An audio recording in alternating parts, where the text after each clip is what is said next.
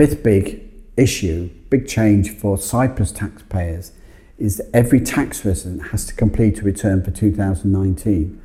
So connected to the health taxes, they've introduced a mandatory relationship. In the past, if you had no taxable income, you didn't need to do a tax return. You only need to do a tax return in Cyprus if you had taxable income. Now, everyone has to do a tax return.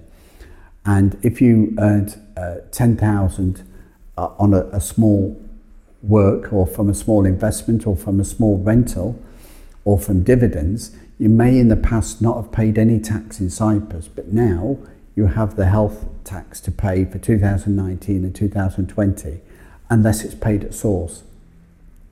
People working in Cyprus are paying the health service tax at source, but from other dividend or investment income, that will be due.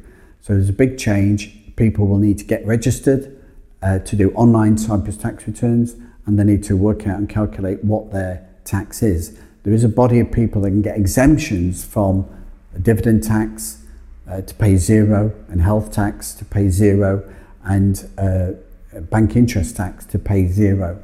But you have to have a certificate issued. So your tax registration needs to be up to date. You need to have the piece of paper.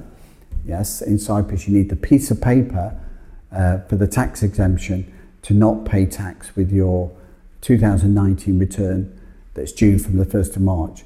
For more information on registration and calculating your tax rates and how to pay, contact us at productpartnership.com.